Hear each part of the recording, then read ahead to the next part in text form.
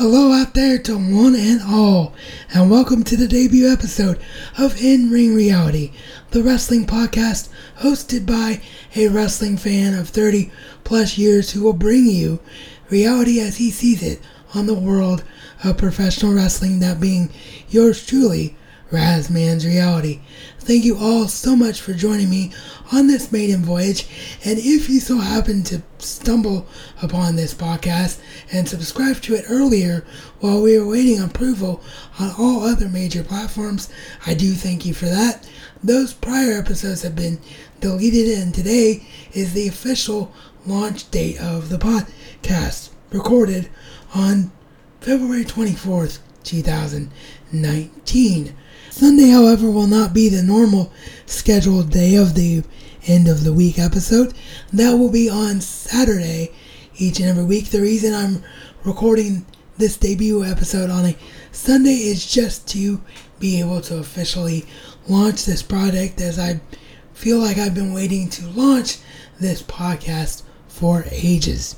So the intended schedule for this podcast, as those of you who listen to other wrestling podcasts will probably be able to put two and two together for, is going to be Tuesdays for a Raw review, Wednesdays for a SmackDown review, Thursdays for NXT and NXT UK reviews, and the scheduled Saturday show, this show, which will be the end of the week wrap up, where I talk about all of the major news in the sports that I think is worthy of talking about, deep diving into a couple of topics from TV or from news during the week, and answering your fan questions, which you can submit to me via social media at In Ring Reality Podcast on Twitter and Instagram, or use the Gmail address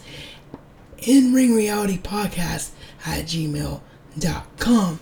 Obviously, this being the first episode, we don't have any fan questions today, so this one will be a little bit shorter, but the companies that will be covered on this program are, of course, WWE, AEW, and, time permitting, ROH and New Japan Pro Wrestling. I would love to be able to cover all major companies and all independent wrestling. It's just a matter of what I can access and what I can't. So if you're listening to this maiden voyage episode and have any advice on how I can access independent promotions throughout the world legally, please be sure to let me know that information. As far as Ring of Honor and New Japan go, I'm not subscribed to those here in the States just due to my current financial situation. And of course, if they do have major shows happen, they of course will be in the news, the results from those shows, so I at least will be able to give my opinions on them. So the big story this week, of course, was the unexpected call-ups of NXT champion Tommaso Ciampa, now former, as of this past week's NXT tapings, NXT North American champion Johnny Gargano, who lost the title to Velveteen Dream, Aleister Black, and Ricochet. This comes from reporting on various sources that Vince McMahon has become disenchanted and frustrated with the current WWE product, and feels that none of his current stars are going to be mega superstars, end quote. Well, Vince, I hate to tell you, but the reason that you don't see any of your major stars, Becky Lynch of course included, because crowd reaction proves otherwise with her, but the reason you feel that all of your major stars right now aren't being seen as major superstars is because you and your creative team have not allowed any of them to become that star. So hopefully these call-ups will rejuvenate Vince's opinion on the product. Also, as of yesterday, now this hasn't been confirmed on all major resources yet, but it has been confirmed on some very reliable resources, including Pro Wrestling Torch and the Wrestling Observer, among others. Reports are that Bruce Pritchard has returned to the company. Yes, the host of Something to Wrestle With, and Brother Love himself has returned to WWE in a major creative role. So if that is indeed the case, we could quickly see a turnaround for Raw and SmackDown, and it's something that I'm very, very excited about. But as far as how I feel about the call-ups of Ciampa, Gargano, Ricochet, and Black, all four guys deserve to be called up, but the thing is, it sort of came out of nowhere, because what we saw on Raw and SmackDown was them just showing up on Raw and SmackDown with no notice, no build, and no continuity carried over from NXT. That, of course, came from what we learned later on, which was the fact that Triple H was not told by Vince that this was going to happen, and he was unaware and had to sort of maneuver things on the fly for his guys in order to have them presented at least in a halfway decent way on Raw and SmackDown. Now, the really interesting thing here is that we have two big pieces of information that's come out of this. The first is that these four call-ups are not really going to be considered call-ups anymore. The lines between Raw, SmackDown, and NXT are going to be completely blurred, as these four men will appear on all three brands. And the NXT storylines that they were involved in will continue unabated. Now, if the four men are appearing on Raw, SmackDown, and NXT as reported, the easy solution will obviously be to, at the very least, have their appearances on Raw and SmackDown bleed into each other. If for some bizarre reason you continue to want to present DIY, Tommaso Ciampa and Johnny Gargano as babyfaces on Raw and SmackDown, you can easily still have their appearances, along with the appearances of Aleister Black and Ricochet, actually have storylines that bleed over and make sense between the two brands.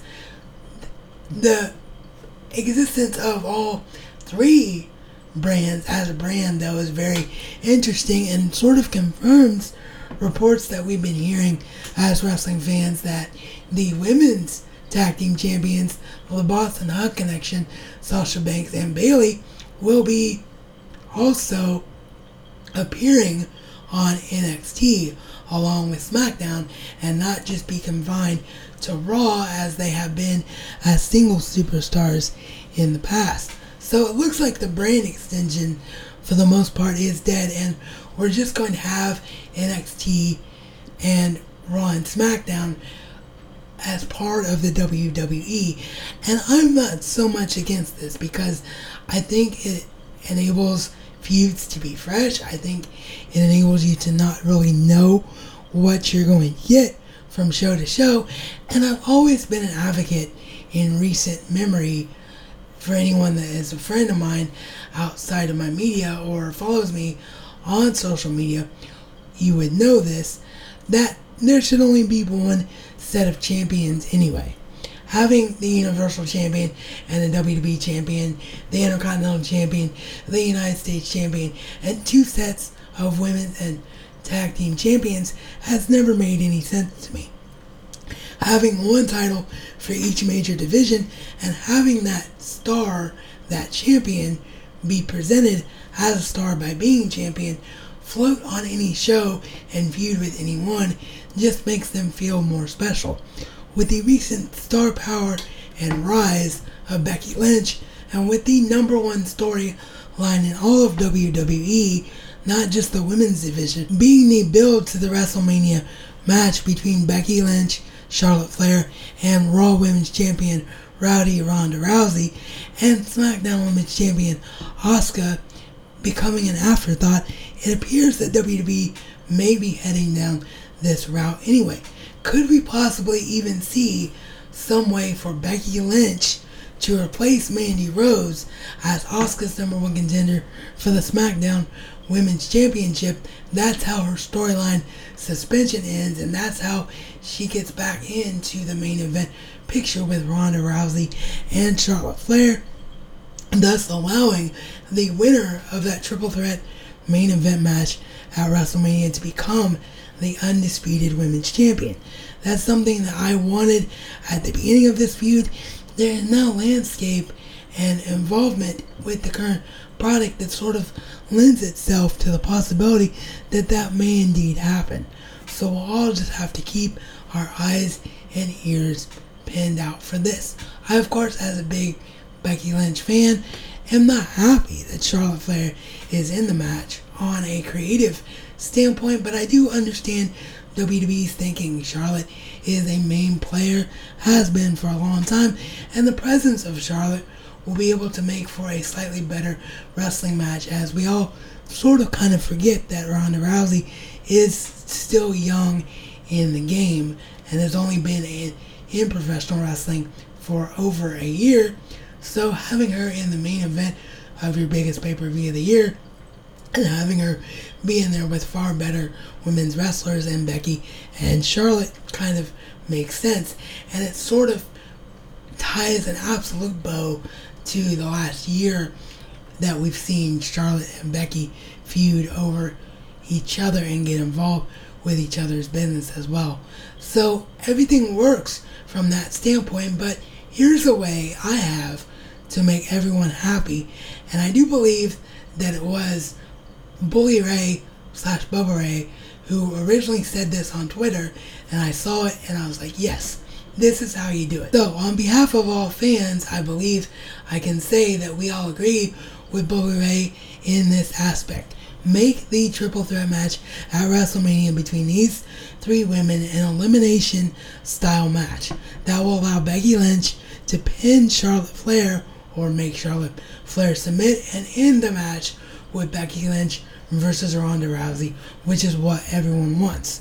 That way all parties involved are happy individuals. So that's really all that there was this week worth talking about, other than Velveteen Dream and his win of the NXT North American Championship, which isn't a real big surprise because it furthers the Johnny Gargano character and storyline with NXT, also kind of freeing him up a little bit more on his now appearances on Raw and SmackDown.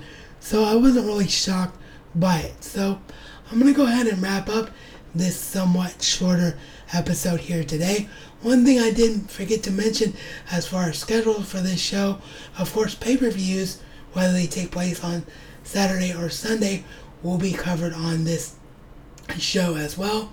So you're going to get predictions for all pay-per-views on Friday and also get review episodes for all pay-per-views on Monday. So again, your regular schedule will be Tuesday show for Raw, Wednesday show for SmackDown, Thursday show for NXT and NXT UK, and Saturday for the weekly roundup and answering of fans' questions and deep diving into things on news and television.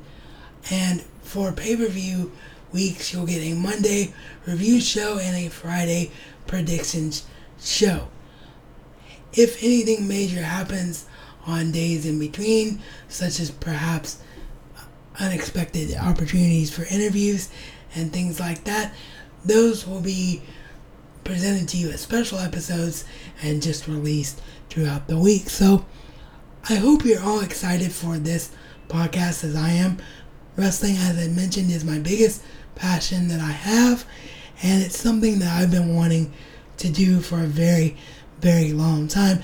And I have some big plans for this podcast, not the least of which is the possibility of some of my friends being involved with the show, and one of them perhaps even becoming a permanent co-host of this show if he's able to get the equipment necessary to record. So you'll have to wait and see what all happens within Ring Reality as time goes on. You of course can subscribe on your preferred listening platform today, whether that be Apple Podcasts, Google Podcasts, Overcast, Stitcher, Spotify, and more.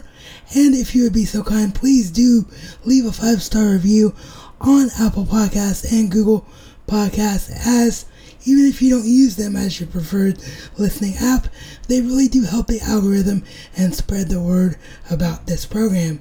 And as mentioned earlier, you can reach out to me for feedback on this show and to leave any questions for the show throughout the week at In Ring Reality Podcast on Twitter and Instagram, or use the email address inringrealitypodcast@gmail.com. Thank you all for tuning in for your In Ring Reality, and as always, this has been your Razman's Reality Check.